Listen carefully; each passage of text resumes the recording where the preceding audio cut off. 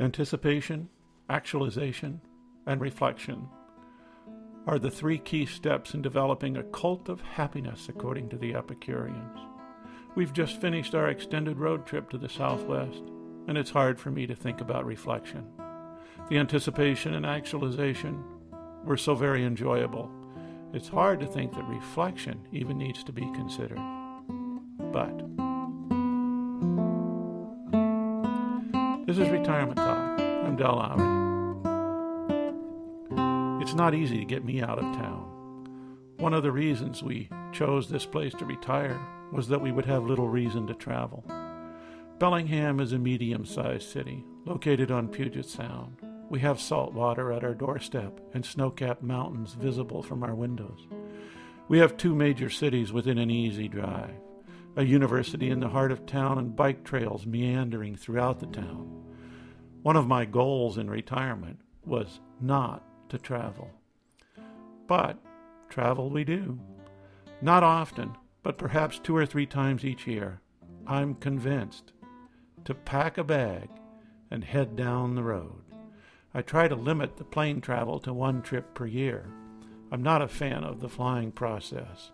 It just seems like a big mass of people being herded into slaughtering pens and then confined in very marginable quarters for hours. Nothing pleasant here. Road trips have become our preferred method of travel. We drive an 11-year-old Lexus SUV. It's super comfortable. We go slow. We take our bikes. This road trip was a joy, each and every day. We were on the road 37 days. Our trip included 3 home exchanges, Salt Lake City, and then St. George in southern Utah, and lastly, in Tucson, Arizona. Each of the home exchanges was great. It is so nice to not be located in the tourist zones. It's relaxing to unpack and stay unpacked for 5 or 6 days in one place. We get out the bikes and we explore the areas. We find good coffee shops and take our time wandering around points of interest, like the library in Salt Lake City, Snow Canyon and the site of the Mountain Meadow Massacre out of St. George, and the University of Arizona, or Sabino Canyon in Tucson. Time to walk slowly, bike randomly, or sit and watch makes all the difference in travel pleasure. We chose to travel in the fall on this trip. It was a difficult decision because it is so beautiful where we live in the fall, but we now know that it was the right decision. It seems the whole country's beautiful in the fall. It was great to go to the Southwest in late September and early October. The quaking aspen leaves were aglow. The sage leaves in the desert were turning yellow and gold. The red dirt of the Southwest contrasted with the fall colors to make a picture-taker's paradise. We visited 7 national parks, all worth visiting. Bryce was my favorite. Of course, in the fall, schools have started and children are rare. Lines are not long, and many times we found ourselves the only visitors to special scenes. Don't get me wrong, I like kids, but I like having a bit of silence sometimes. We were able to find this almost everywhere we went. As we drove, we listened to 3 audiobooks. Kabluna, Among the Inuit, by Gontran de Pensines, The Trial by Kafka, and The Portrait of Dorian Gray by Oscar Wilde. They were all enjoyable. We did start The Manchurian Candidate, but it just seemed so out of step with our mood that we abandoned it.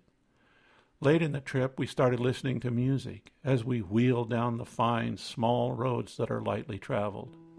We tried to stay off the interstates whenever we could. The last few days of the trip, we seemed to travel slower and slower. Seems like when I'm home, I never want to go anywhere, and when I'm traveling, I never want to stop. We were not anxious to get home. We stopped and biked into farm country over around Yakima, Washington. I'm sure most people would have just driven on home that afternoon and evening, but we were willing to let the clock tick.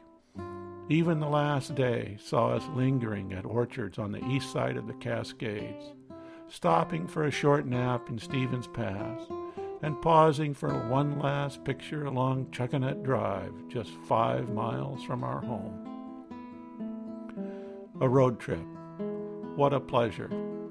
I'm not sure what it cost us. Using home exchange and staying with our daughter in Sutter Creek, California, meant that we had to pay for 13 nights lodging. We didn't keep close tabs of dollars spent, but I don't think it was a lot. We all have to eat, whether we're at home or on the road. We did have to buy gas, and that isn't cheap, but we are getting a trip out of the deal. We drove just over 5,000 miles. The best thing about a road trip, it's something different. Different roads, different views, different people. We break out of our mold. We don't get up at the same time. We don't eat lunch at the same time. We don't drink coffee at the same shop each day. We find the world will not stop if we change our habits. We didn't listen to newscasts or read newspapers. We were trying to enjoy life. When we come home, we're free to reassess. Do we want to continue with our daily routines? Are we doing what we really want to do with our lives? Are we living where we want to live? A road trip offers us a chance to re-examine our lives. Always a good thing to do. This is Retirement Talk.